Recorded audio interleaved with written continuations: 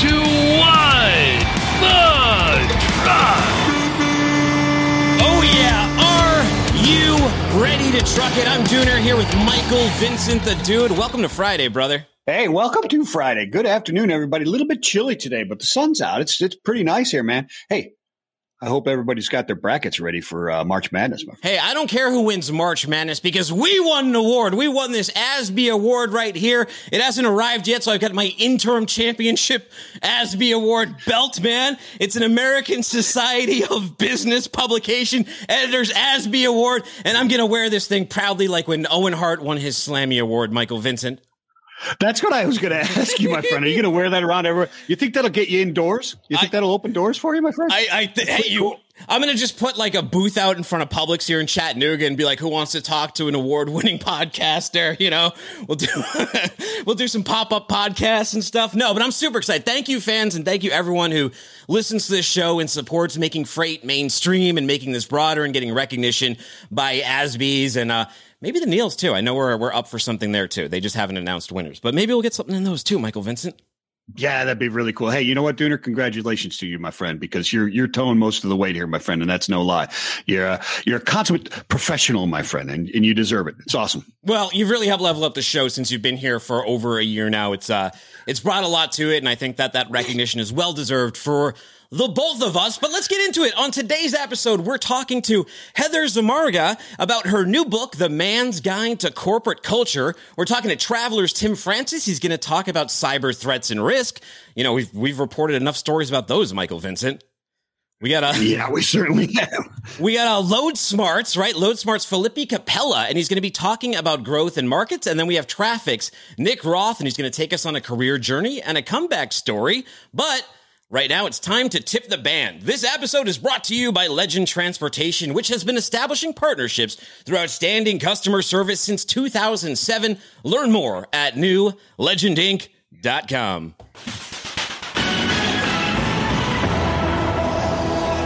Yeah, it's headline o'clock. Oh, this is a bad story. Sorry, I'll calm down. Motive is unclear in shootings of two warehouse workers. Clarissa Hawes, by the way, life goal, like I said on the last show, you never want to end up in the reporting of Clarissa Hawes. It's never a good thing.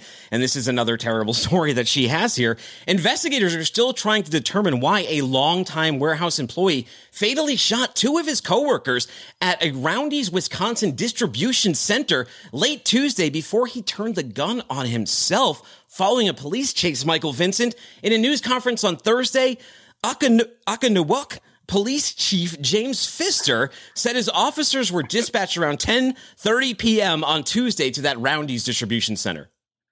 Yeah, it's crazy. Officers located two victims, Kevin Clough, 51 of Germantown, Wisconsin, Kevin Schneider, 39 of Milwaukee, who were fatally shot, but found at different locations in the Roundy's massive 1.2 million square foot distribution center in Oconomowoc. Life support measures were initiated, but unsuccessful, Pfister says. I mean, and these guys had worked there. These three gentlemen had worked together for over 20 years, for half their life for the suspect here. The suspect, his name was Fraron Cornelius. He's 41 years old, of Wauwatosa, Wisconsin.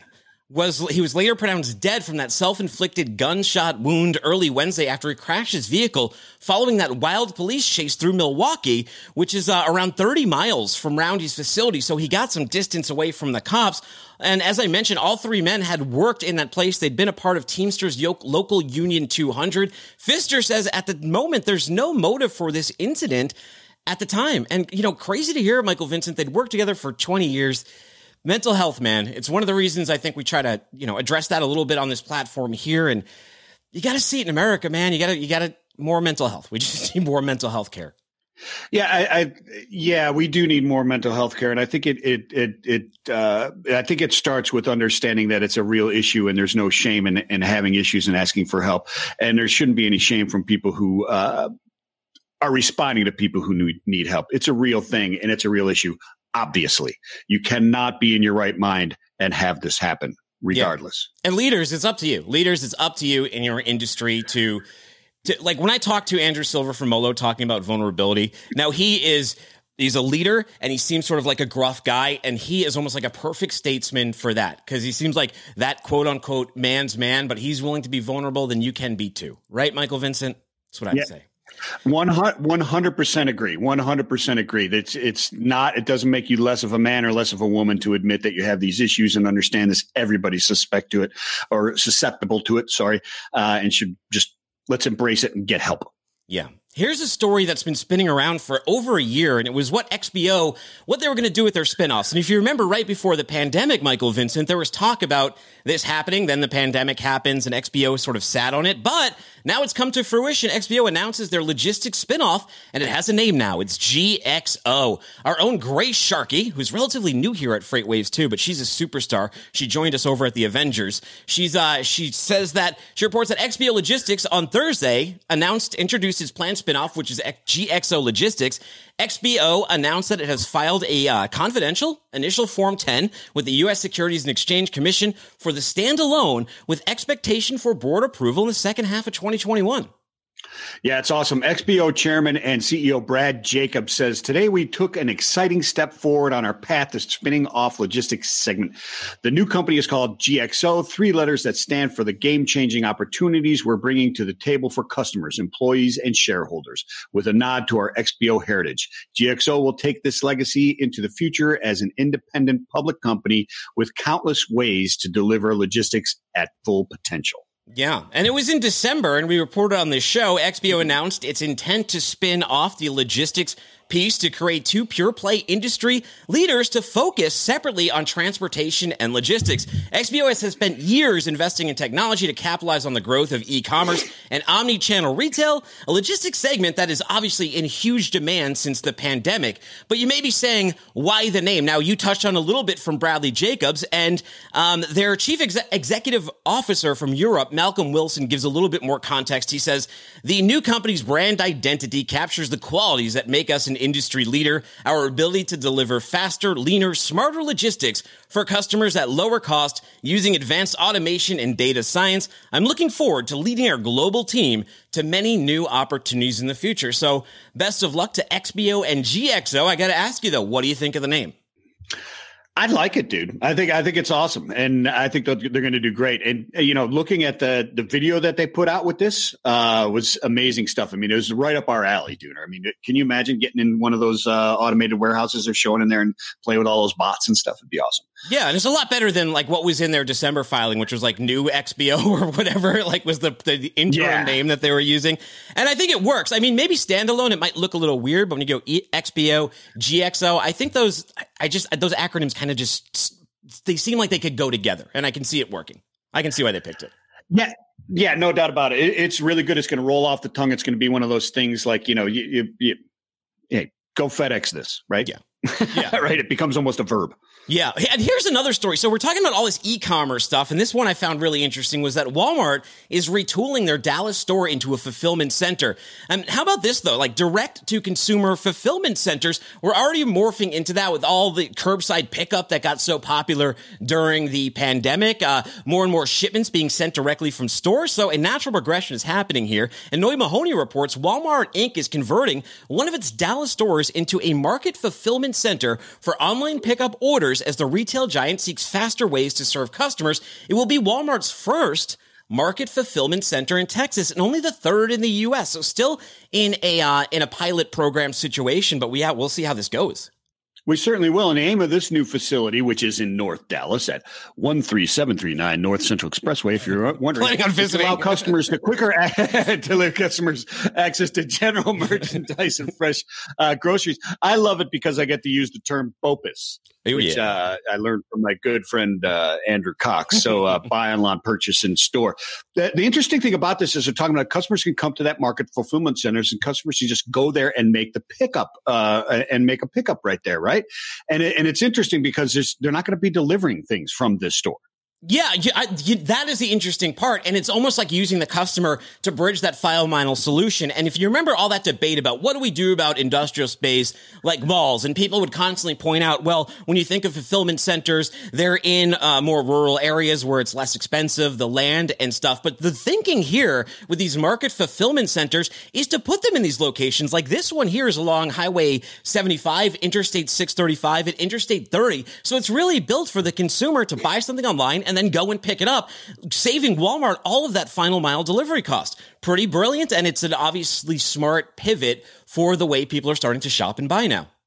I agree. I had this conversation before with Andrew. He does the point of sales newsletter, which you should read along with What the Truck newsletter, of course. But we were talking about which way is this going to go? It's still BOPIS or final mile delivery? Yeah. BOPIS, I think, is the bet. And so does Walmart, obviously. We got to call Tim Francis. He's enterprise cyber lead right out of West Simbury, Connecticut. He works with Travelers. We'll bring him up on the line in just a minute here.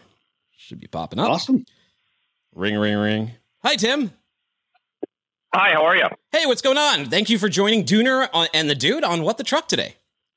Happy to be with you. Thanks for having me. Hey, I was looking into something. You are a University of Maine Black Bear alumni that's also home to Stephen King, who, as you know, tells a lot of scary stories in the dark. Well, Cyber Risk, another scary story, and that's your point of expertise.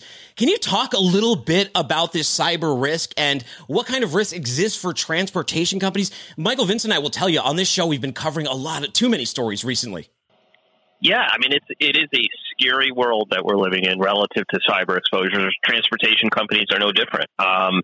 Any number of things can happen. What tends to be happening right now is really one of two things. It's either social engineering, where people are using computers and data, and they're getting in and fooling somebody at the organization into sending money out, or paying an invoice that the money's going to the wrong place, or often it's ransomware, right? So bad guys are getting into the system, they're encrypting computers, and not just, virtually every system that connects. And they're extorting, millions of dollars often. And if you don't pay a lot of money, pay it in Bitcoin, you don't get your computers back. You can't send your freight where it needs to go. You can't track where your trucks are, any of that kind of thing. Yeah, a lot of times that your financial loss from not paying it is less than paying that ransom is what they're betting on, and you'll just pay that stuff. Yesterday, I got a call and was told that there was nefarious activity concerning my Social Security number, and therefore my Social Security number had been suspended along with any rights I may have with it, and I should press number 1 to talk to a supervisor. What I did was I didn't press number 1 and I hung up. How do transportation companies protect themselves against these threats? Well, that's actually number 1, right? And so first and foremost is have a culture from the top down that data security, computer security is important, and train your employees on why it's important and how to avoid it, right? So that they're trained, hey, don't press number 1, don't use, don't make your password 1, 2, 3, 4. Those are really super, super basic, but if you're not starting with the basic, you can't help but be vulnerable. Yeah. So what are some of the things that companies can be doing to prevent a cyber event from happening? Because they're getting attacked on a lot of fronts, aren't they? They're getting attacked in a lot of ways, and it's no longer the quote unquote the Nigerian prince email that says send me money, which you should be able to spot a mile away. These are much more sophisticated attacks, much harder to recognize as being from a bad guy as opposed to a good guy. Much more likely to, get into your system in ways that you're not protecting. And once they're in, they can move across the network and really essentially own your organization. So it's still though the basic blocking and tackling, having a culture, as I said, making sure that you're educating employees. And once you get there, then it's also making sure you have the right, cybersecurity. So often what we're suggesting is using multi-factor authentication. So having a couple of ways to come to verify that the person who is in the system is in fact an authorized user and not a bad guy. So how can travelers help protect companies? I mean, obviously, there's just the best practices. Some of the things have to start inside the house, right? Not opening nefarious emails, not pressing one like Michael Vincent did and getting his social security number stolen. What are some other ways that travelers can help other than just basic education on the fundamentals? Sure. Well, I mean, I'm here. You're having me on because I work for an insurance company, right? And so you can do all of those things right and still be a victim. So number one, right, have a cyber insurance policy, right? We sell insurance policies to help protect organization, transportation companies included. So if they have an event, there's a financial backstop that can help pay for the cost.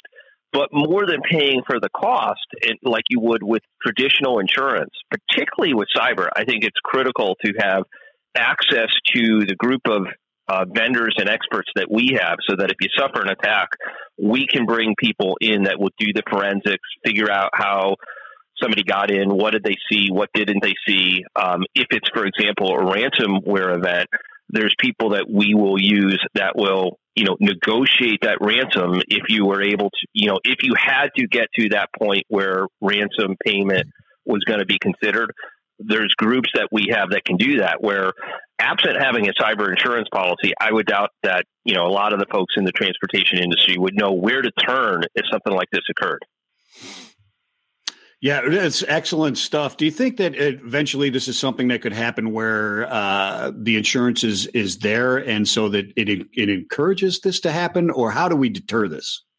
Yeah, no, I think it takes a broader solution than that. And, I would say, regardless of anybody's opinion on the insurance side of this, right, if cyber insurance didn't exist or went away tomorrow, bad things are still going to continue to happen against, transportation companies and other companies, ransomware included. So I don't think insurance is necessarily, the issue here, right? I do think it's increasing the level of security within organizations is got to be the first, point of defense, and raising the bar on the standards that really all companies have. It's just frankly too easy right now for threat actors to take advantage of vulnerabilities that exist.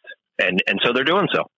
Tim, where would you recommend people go to get more information about cyber risk? Where should they go on Travelers, and what kind of resources are you providing? Sure. Well, they can go to travelers.com, and then from there, you're a couple clicks away from getting into content related to cyber insurance and cybersecurity best practices. But for all of our policyholders, beyond kind of what you might normally see in typically in a website, we provide access to best practices. We provide access to all of our cyber customers can have access to what we call a breach coach security line. So if they have an event, they can call immediately 24/7, 365 into a hotline.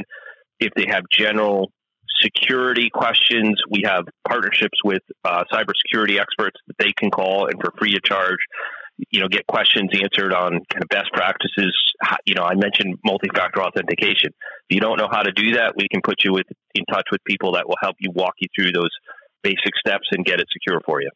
Tim, thank you so much. We appreciate your time today. Have a great weekend, and thanks for some insight on this problem that only seems to be growing. No problem. Have a great weekend. Take it easy. Well, Michael Vincent, big problem. You never got duped by like a Nigerian prince before, have you? No, I've not succumbed to any of these cyber attacks. It's being a pessimistic type of person, I never believe anything that I see or hear or read. So how about you guys?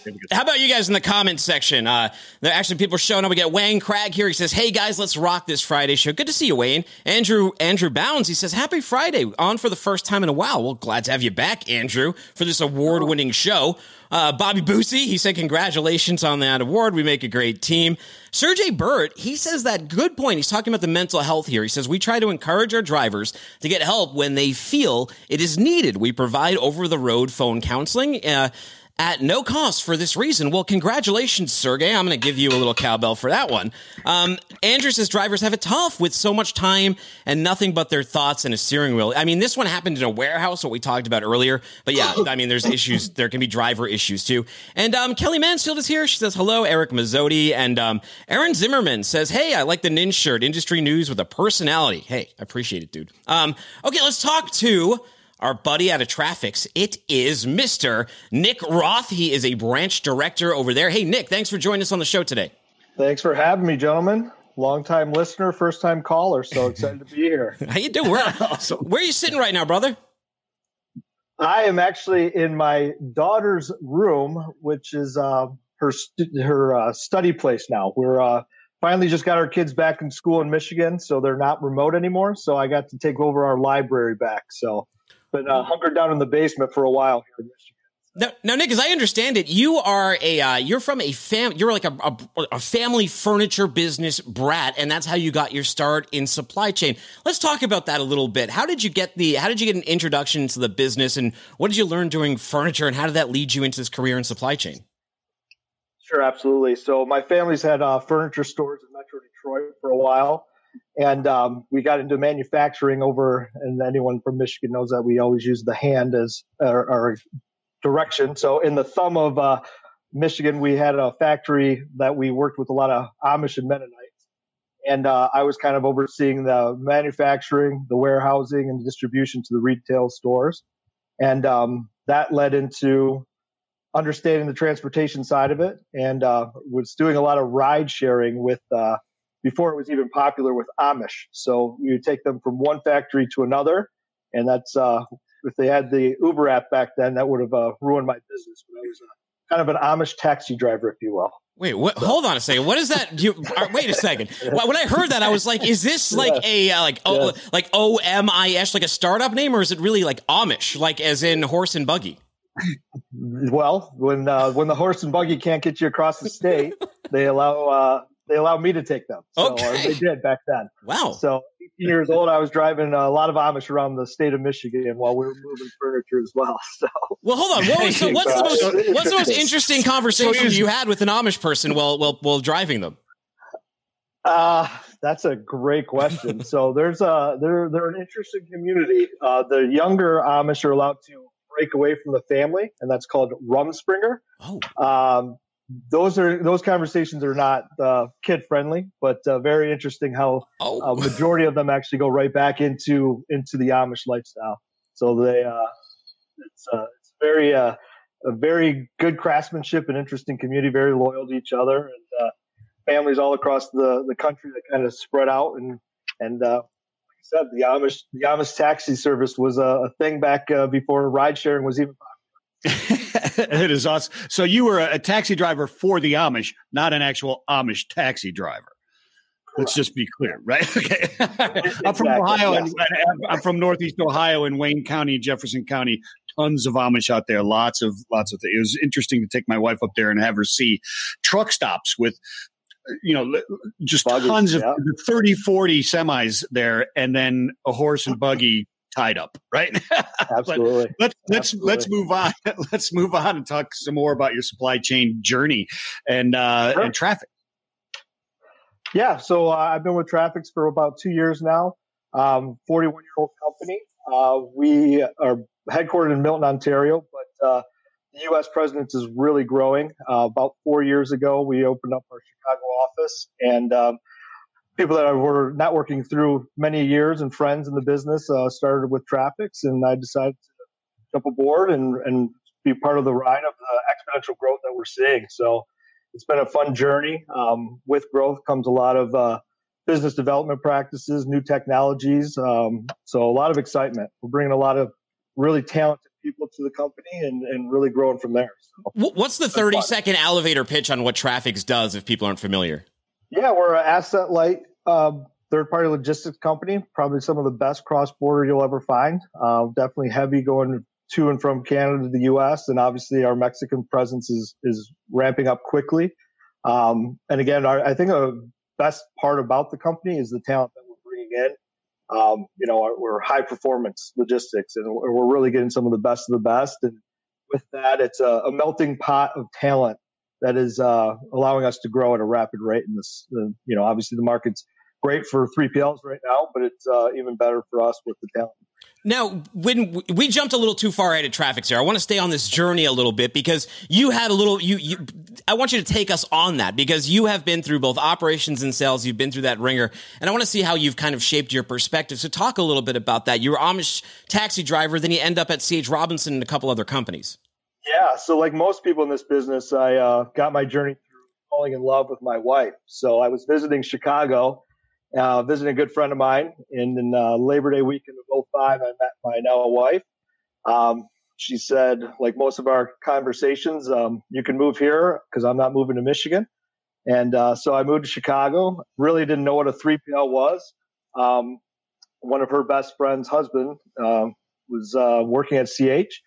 And at the time, they only had opportunities for part-time night dispatchers.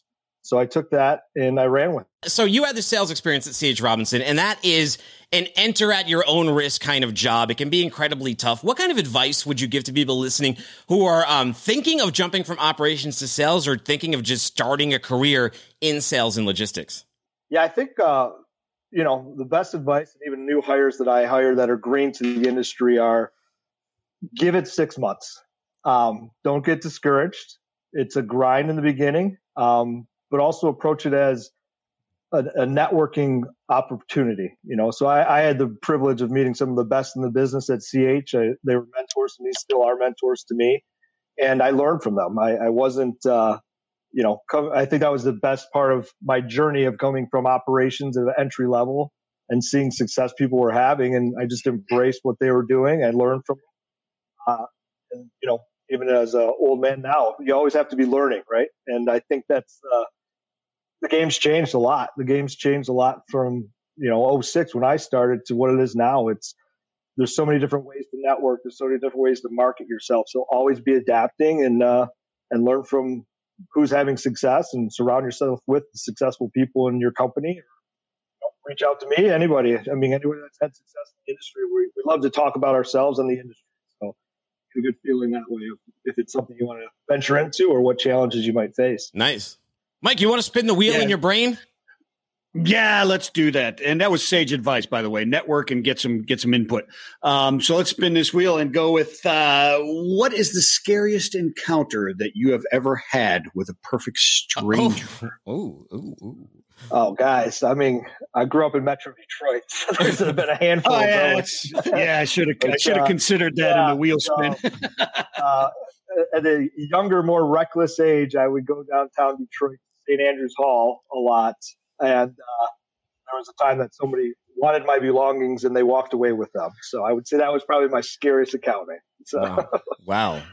Yeah, I drank all my money. I drank all my. Got $5, but still, it was pretty scary for me. I drank all my money at a bar in Boston once, and I had to walk like 2 miles back to Dorchester at like 3 a.m. in Boston. I had someone pull a gun on me, so that wasn't fun. That's kind of get your heart pumping, right? Yeah. Well, hey Nick, how do people reach out? Definitely hit me up on LinkedIn. That's probably the best way for me right now. Message me. That's the best way to reach out. And like I said, I'm always up for talking shop and giving advice. So thanks, Nick. We appreciate it. We appreciate it. Have a great weekend. Guys. Again, we'd like to thank our friends at Legend Transportation for sponsoring today's episode. Legend partners with strategic customers while providing seamless solutions for its drivers and is West Regional's premier freight transportation company. Learn more at newlegendinc.com. And now we have the lady of the hour, and I hope I'm not getting her name wrong. It is Heather Sumarga. Heather, how exactly do I say your last name? Because I don't want to misstate it.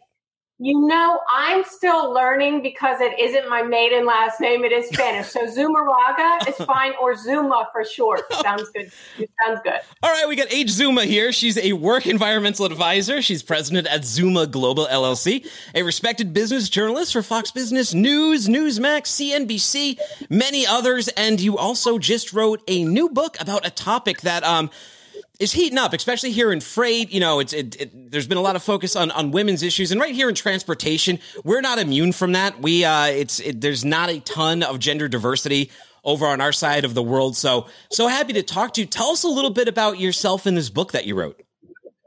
Right. Well, that's a good thing that you pointed out. I was going to ask you, are there a lot of women in your business, in your line of work? I know you have a history in supply chain management, and I'm thinking if you're speaking to people in logistics and shipping companies, at least from a physical standpoint of doing that hard labor work, you don't see a lot of women, that now today doing that.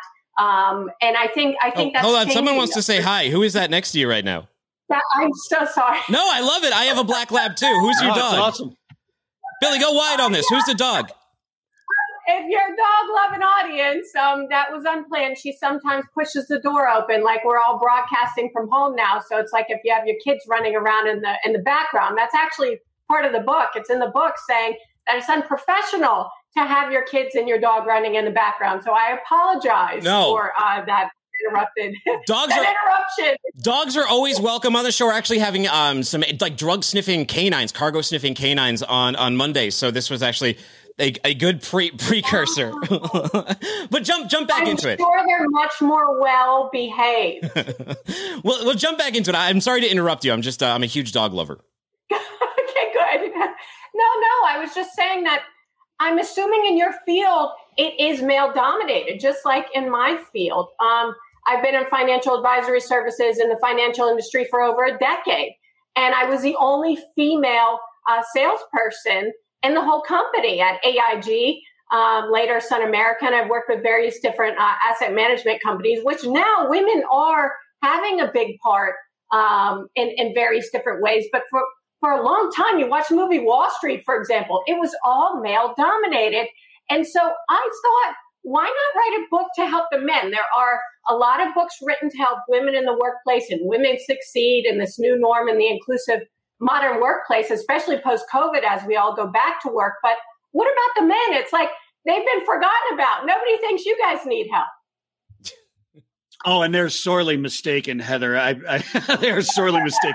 This is still a male-dominated industry, and obviously it has been for a really long time. And I've got to read this book. I have not read this book because, like you said, it's so much of it is from the female perspective. How do females deal with this type of stuff? And there's us guys running around going, what do I do now? How do I communicate with these women and not and be respectful and not be misunderstood for what I'm doing? How do I do this in this workplace?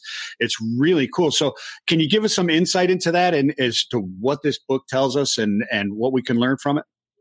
Right. So the men, the good guys like yourself, who I appreciate you admitting that you want help on these new guidelines in the workplace, because 60% of men admitted, and I'm guessing it's anonymous, that they feel uncomfortable working with women one-on-one. So even if you're in an industry or a business that you're not dealing with women one-on-one, it still might be uncomfortable working with anyone as we go back to the workplace if you have been in a position to work from home for so long. And so the book is going to help men think a little bit differently. For example, if you're giving compliments to someone, we don't work together. So if you want to tell me I look nice, that's fine with me. But in the workplace now, you want to keep all appearance-related comments to yourself. You want to make sure they're workplace accolades and comments on people's work projects and the tasks that they're doing, the job that they're getting done.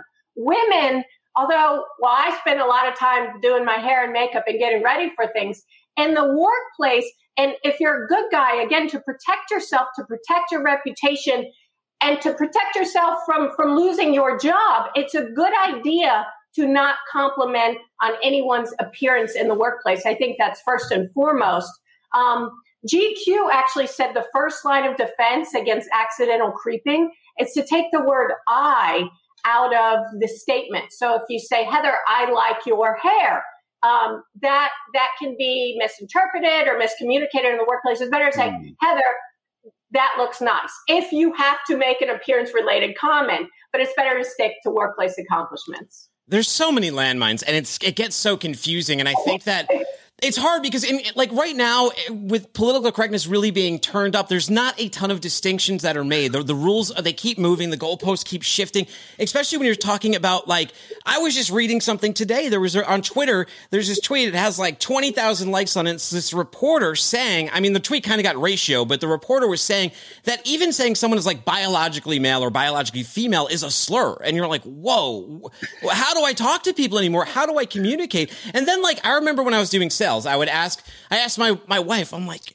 if I am going into a female to sell, what should I do? And she said, well, just compliment something that they're wearing. So we get these kind of messages. You can't do that anymore. I know. Post Me Too movement. No. Well, then I'll compliment your room instead. I'm going to compliment your room. Looks very nice. Yes.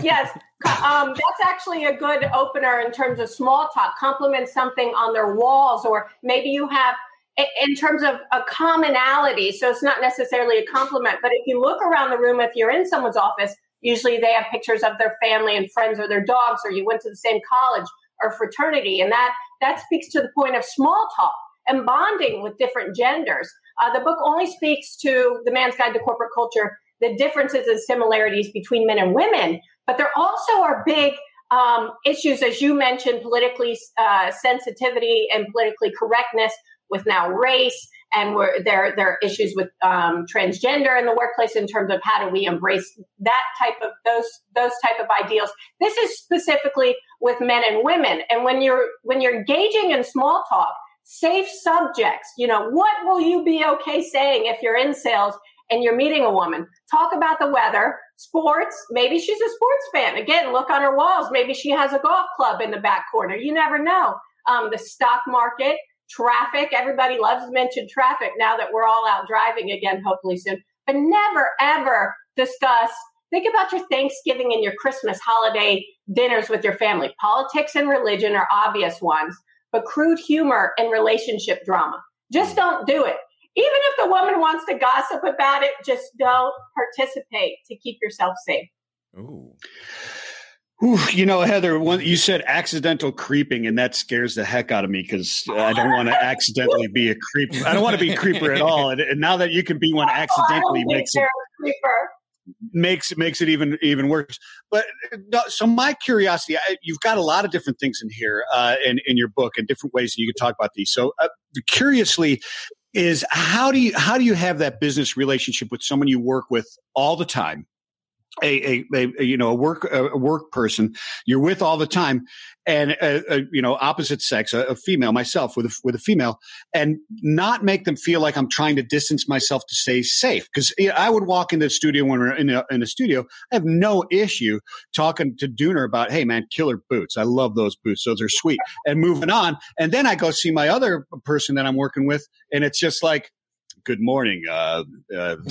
You did a fine job on that email yesterday. A heck of a memo. I mean, what do I do? How do I do that without looking like I just did? Well, so a few things. Try and be so. And I don't blame you. I appreciate your honesty that it's a very uncomfortable world we live in and a difficult line to navigate. There are no rules and black and white lines. It's a very gray area you're dealing with when you're dealing in a corporate landscape or any workplace really with women. And I think first and foremost, be sincere and be honest. But when you're giving things like critique and criticism, a lot of high profile men, I won't mention names, but right now are dominating the news and media for bullying and intimidation type of behavior. And to prevent that from happening, if you have to critique a woman, I think that's even harder than just as a man, having normal everyday functions and relations with her. As a woman supervisor or manager, you want to give constructive feedback. So feedback that's supportive. For example, if I was late to the podcast, instead of saying, Heather, why were you late? Which is, obviously I was wrong. It's an unprofessional thing to do. But you give it in a way that's supportive by saying, Heather, I noticed you were late to the podcast. You missed a lot of important information. How can we get together after to make sure this doesn't happen again? And that would be in reference to maybe a meeting somebody was late to. And you said it in a way that sounds like you are concerned, but at the same time, you're addressing the real problem, which was me being late to the meeting. Well, I'm glad you weren't late, because I may have said the first one, and now you've trained me better. But Heather, so my dog was in the background. I have two quick questions before I let you go. The first one is, what if the sparks do fly at the office? Is it do or don't? Company Inc. or no? Is it what? Sparks start flying at the office. Is dating okay, or never touch the Company Inc.? Oh my God, dating, no. You know what's so amazing is that surveys and studies show 22% of married couples actually met in the workplace. Yeah. But I'm assuming that was like 10 or 20 years ago. Over half of American employees actually admit dating someone in the workplace. So I may receive some pushback on this, but again, as a man, to keep yourself safe, in this new norm, as we go back to the workplace post-COVID, your reputation really matters. I always say, don't wait until it's too late. It's not worth it. Do not romance in the workplace. If something goes wrong, which 9 times out of 10, it's not going to end up in marriage. If you have a jilted ex, you're in trouble. She or he may start rumors, or you may have to be transferred to a different department. And I mean, there are all these apps now, like eHarmony or Tinder. There are plenty of fish in a different sea or a different ocean. My best advice would be, don't date anyone you work with. Okay, and before we let you go, this is from our Wheel of Stupid Questions. Would you rather be stuck on an airplane next to a person who snores all flight, or on a cross-country road trip with someone who never stops talking about cryptocurrency? I would rather be stuck next to the person if I have to choose. You're saying I must choose one, life or death, by the person talking about Bitcoin or cryptocurrency. I cannot handle snoring. Thank God I'm not a snorer, and I'll put a washcloth over your face or something if you're snoring. It won't be good. Oh, no. Don't like snoring. No. Hey, Heather, you've been a pleasure and a joy. It was so nice meeting your dog and all of that. Where can people go find your book and maybe connect with you if they'd like? Sure. Twitter @Heather Zuma, and the website mansguide-to-corporateculture.com. Thanks so much, Dooner and Michael. And congrats on the show. Oh yeah, about the award. I know. We're excited. Thank you so much. Have a great weekend. Okay. Bye. Now, Thanks, our next guest is Felipe Capella. He's the president and COO and co-founder of LoadSmart, which actually made me think. So with PetSmart, do you know that at PetSmart, they get really mad if you call it PetSmart? But I was looking at this name, and I think it's LoadSmart, but LoadSmart would also kind of work, wouldn't it, Felipe? Yeah, I think we came up with the name 7 years ago, so that's the best we could do at that point in time. I like it, man.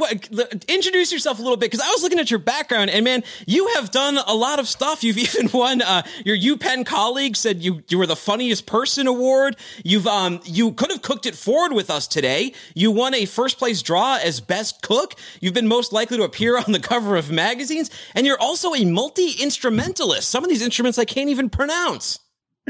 Yeah, I think you should take all of those with a grain of salt, to be honest, Tim. I do all of these things, but I'm bad at all of them. So it's kind of like multitasking. That's not real. You just do a bunch of things poorly. Is that what you're trying to say? Absolutely. Actually, I brought up the instrument that you cannot pronounce the name over here. Oh, called a Brazilian cavaquinho. Oh. It's kind of a mandolin or a banjo, 4 strings. Just for you to check it out. Oh man, nice! It's like a ukulele type of thing. Are those are they steel strings, or is that with they got the nylon strings on it? Yeah, no, steel strings. Ooh, beautiful! Ooh, nice. Hey, wait, you got like 30 seconds or something for us? I can have like a 5-second thing, maybe. Okay.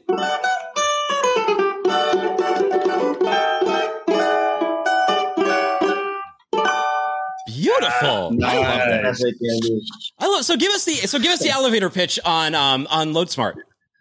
Okay, so LoadSmart is a freight broker, as you guys know, and we focused on helping shippers to execute freight, right? So we have been historically focused on full truckload, and more recently we expanded to LTL, partial, and rail as well. So if you go back a few years, 2015, we were the first company to launch instant pricing, instant booking for FTL. So allowing shippers to go online, select a pair of cities, see a price immediately, and then just press book, and that's it, right?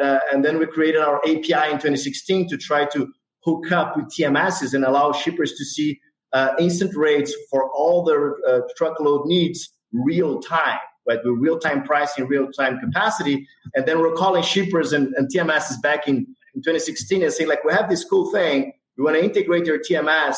And they're saying, like, that sounds amazing, but all the TMSs are on premise, right? It's going to cost us $1 million to migrate. So only in 2018, with the first enterprise shippers and the start of the migration of the TMSs to the cloud, that we were able to really integrate. And then we saw that our business really booming.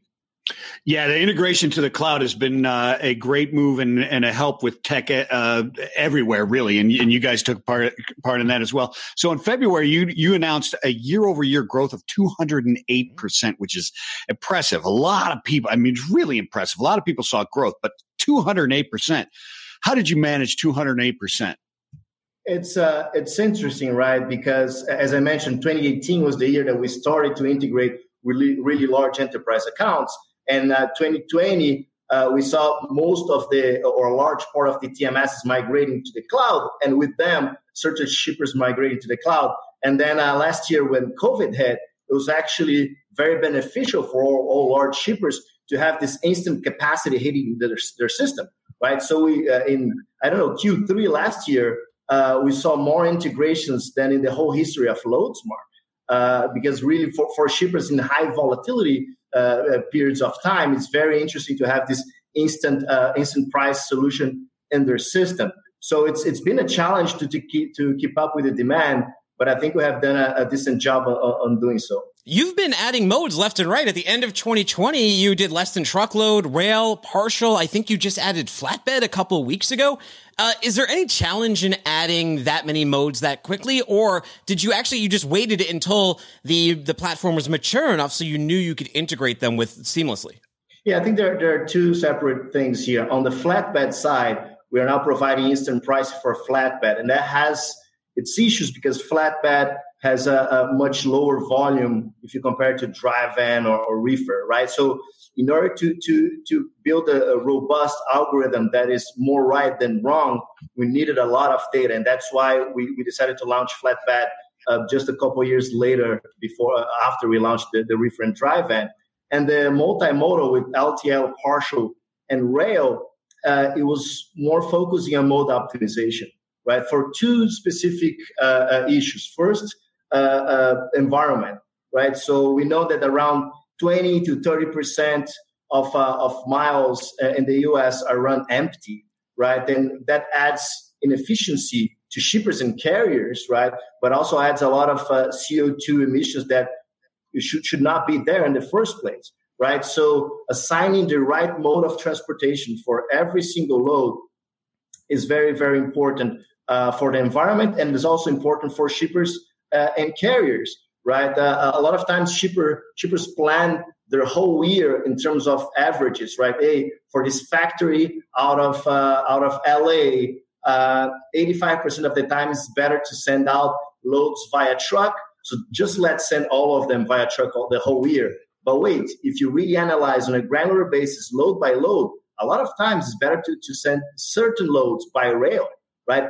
But the administrative cost is so much to try to understand which are these loads and when should I send by rail, when should I send by truckload, that shippers are not incentivized to do that. And now with our multimodal launch, we're going to let the system make the decision, right? Analyzing based on rail congestion rates, rail prices, truckload prices, which is the best mode for that specific load instantaneously and automatically.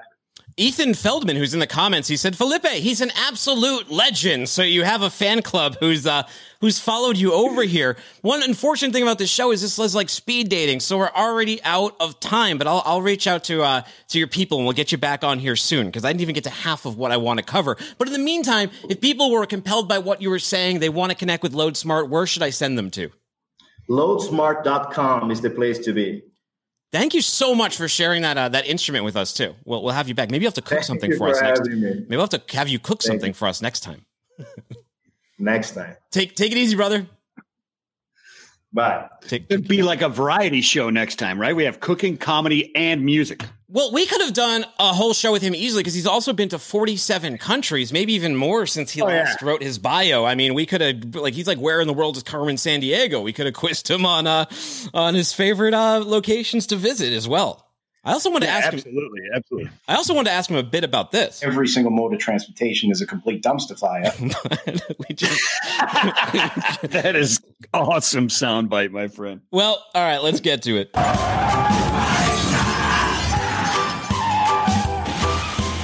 Bad news and good news. All right. Hey, Michael Vincent, good news. Whoa. Good news. Your order of a dozen masks has arrived, right? You're throwing a wedding shower and you wanted to print out these masks for your guests, so you ordered them online. They arrived at your door. Well, bad news, you're a moron. They sent you 12 and you don't know what the word dozen means. According to the Indian Express, owner of Zeta's Vault, Zeta McRae, she runs an arts and crafts store in Minnesota. She recently got an order to make a dozen of these custom face masks for the shower, right? So McRae, she makes the mask. She sends the 12 masks as per the order with a bill for $60 with each mask priced at $5. Well, the customer emails her back and she says, hello, I ordered a dozen custom masks from you. However, you only sent me 12. I really need them all. I would like a refund and I will no longer support your business. I try to support black-owned businesses, but you guys continue to rip people off. So like she even gets kind of racist at the end here. So not only is she dumb and doesn't know what a dozen means, she's also potentially, allegedly, but you could construe that as being racist. The owner, he offered this disgruntled person a $5 voucher, even though they're completely wrong. They're like, you know what? Sorry you feel that way. Here's $5. Well, the MIF customers, this is what they did. They wrote back and they go, I'm not interested. She said that she needed 12, not 20. And she writes, I never heard of it being listed as 12. I swear it is pronounced dubzin, like a dub. 20, whatever though. The shopkeep says, you can't win them all, but she's turned it into a marketing idea, and she decided to use her newly acquired knowledge of the word dubzin to launch some offers, and she's ordering a dubzin % off of various items at her store. That is... I didn't know. I mean, okay. Dubs. So do we know what dubs is? It like real or does this? I don't know. Whatever. Oh yeah. What else we got? Ever used the word dub? Oh man. So bad news, man. Listen to this. Idaho News 6 reports that witnesses say a driver lost control of a 2004 F-350 pulling a 30-foot camper. Check out these photographs, my friend. I'd have died of a heart attack in that thing. It sent it swerving into the right shoulder barrier, then sliding against the left side quad rail. It tipped over the bridge, and then you can see it there hanging from the chain of the camper. So the truck is hanging there, and we're talking, it's the Malad Gorge, so it's 80 to 100 feet in the air hanging there, my friend. And in the truck were a man and a woman in their 60s and their two small dogs hanging precariously there. Yeah. Really bad, but here's the good news. Well, that's when truck driver Rob Drury drove by, right, in his semi truck. Rod Drury comes by in his semi truck, and he gets out and he helps these people. He's driving this truck, and he gets the chains out. And he's able to, with other emergency people, get them hooked up to his truck and hold this thing together with the extra chains until the proper equipment could get there, as you see there, and then get these people out of there. So, and here's the thing. People were the couple were saved. They are safe. They had some non-life-threatening injuries, and the dogs are safe as well, too, my friend. Yeah, and he said something here. He said, yesterday, it wasn't even my day to drive the truck. They just asked me to drive that truck to go pick up a tractor in Glens Ferry, and that's one that normally just sits, and I just so happened to be in that truck. If it wouldn't have had, he wouldn't have been there to pick up the truck. So fate right there. It put him in the right position. The dogs were saved as well. The people were saved. But you're right. It was a scary situation. They were calling this couple inside of the vehicle as they were just hanging off the side. They wanted to make sure they were conscious to help aid in that rescue, because it would have been a slightly different situation had they been knocked out by airbags or something. Yeah, absolutely. I think if I was hanging there with them, I don't know. I'd probably passed out myself. Yeah. It's amazing. Well, good news. You're quit your job at Luxury Auto Works, a place you consider to be a toxic work environment. However, you still haven't paid the $915 you're owed, Michael Vincent. The employee here in question, he says that when he quit, his boss reacted as so. He froze and stared at me for a straight minute. He flattened told the news network. He gets up, puts his hands on his head, walks out the door, and disappears. So he's like, okay, he doesn't see him again. He leaves the company, he goes about his way. Well, bad news, 500 pounds of oil-covered pennies were reportedly dumped in the driveway in the middle of the night of this employee. According to 7 News Boston, when asked about the pennies, his former boss, Andreas Walker, told the news outlet that he couldn't recall if he dumped the coins. He said he got paid, and that's all that matters. Sounds like he may have got out of the right environment, man. That, I think he's right about that being a pretty toxic place. Yeah, I think it is. Not only was it just pennies. Yeah. They were oil covered, Dooner. Oil covered pennies. Look, do you have any recourse in like when someone is that petty, when like a boss is that petty? Because he did pay for you, although at the same time, he kind of opened himself up to, he can't even prove it himself. He said, I'm not sure if I drop the pennies. I can't remember. All right, buddy. Yeah. You're going to get served, pal. Allegedly. Yeah, it looks like me like he just made 500 pounds of foiled pennies. I don't know what 500 pounds of pennies is worth, but hey, it might not be worth the time to pick them up. I don't know. We have a virtual event coming up. It is our 3PL Summit. It's March 24, 2021. It's the pros in the middle that keep fighting, that keep the freight moving. What am I reading here? It's the pros in the middle that keep the freight moving. After 2 to 3 years of relative calm in the freight markets, maybe 2020 took a hard turn. 2021's just as hard. I don't know. I feel like transportation's always been kind of messed up. We always need a 3PL Summit. These things could be monthly because 3PLs, they've always got a ton of questions. It's always chaos. It's always a fire drill, Michael Vincent. And this one's going to be great. I know we're going to be doing some sessions from there. We'll have some great guests. I know you're looking forward to it. We just announced our keynote speaker as well. It is going to be Anne Renke from the TIA. She's the president and CEO over there. Yeah, she's awesome. We've had her on Midday Market before. She's awesome. That's going to be a really good one. I am looking forward to this. And you're absolutely right. You could have one of these every month because 3PL, the industry, up and down all the time. It's crazy. We get Andrew Silver from Molo Solutions there, too. As I mentioned, you talked about mental health earlier, had a great conversation with him on FreightWaves Insiders. That's available audio only. Look it up on Apple Podcasts, Spotify, wherever you get your podcasts. Look up FreightWaves Insiders. You could find that. I just did one yesterday with Chris Atkinson from Fleet Ops IO when we were talking about AI, trucker technophobia, imposter syndrome, founding a company, all those kind of things. So check out that show. It's a good one. It's a long form interviews. This show, you can find your favorite podcast player of choice. Just look up What the Truck or look up Freightcast and I just got a cactus in my finger. There's a cactus over here, and I was just like flailing my arms, and I just got a cactus in my finger, Michael Vincent. You can find Freightcast has every single FreightWaves podcast all on one feed, including these virtual event sessions. Look up Freightcast wherever you. Ow, I'm going to need tweezers or something. Wherever you get your podcast, you can find me on Twitter at Timothy Dooner. That's DOONER. You can find him at Vincent the Dude. Reach out to our team. You want to crack down this market? We talk about these trouble with the 3PLs. We talk about. Every single mode of transportation is a complete dumpster fire. You know what you can help with that? Sonar. Go to sonar.freightwaves.com, get a demo, and find out how we crunch the market with data.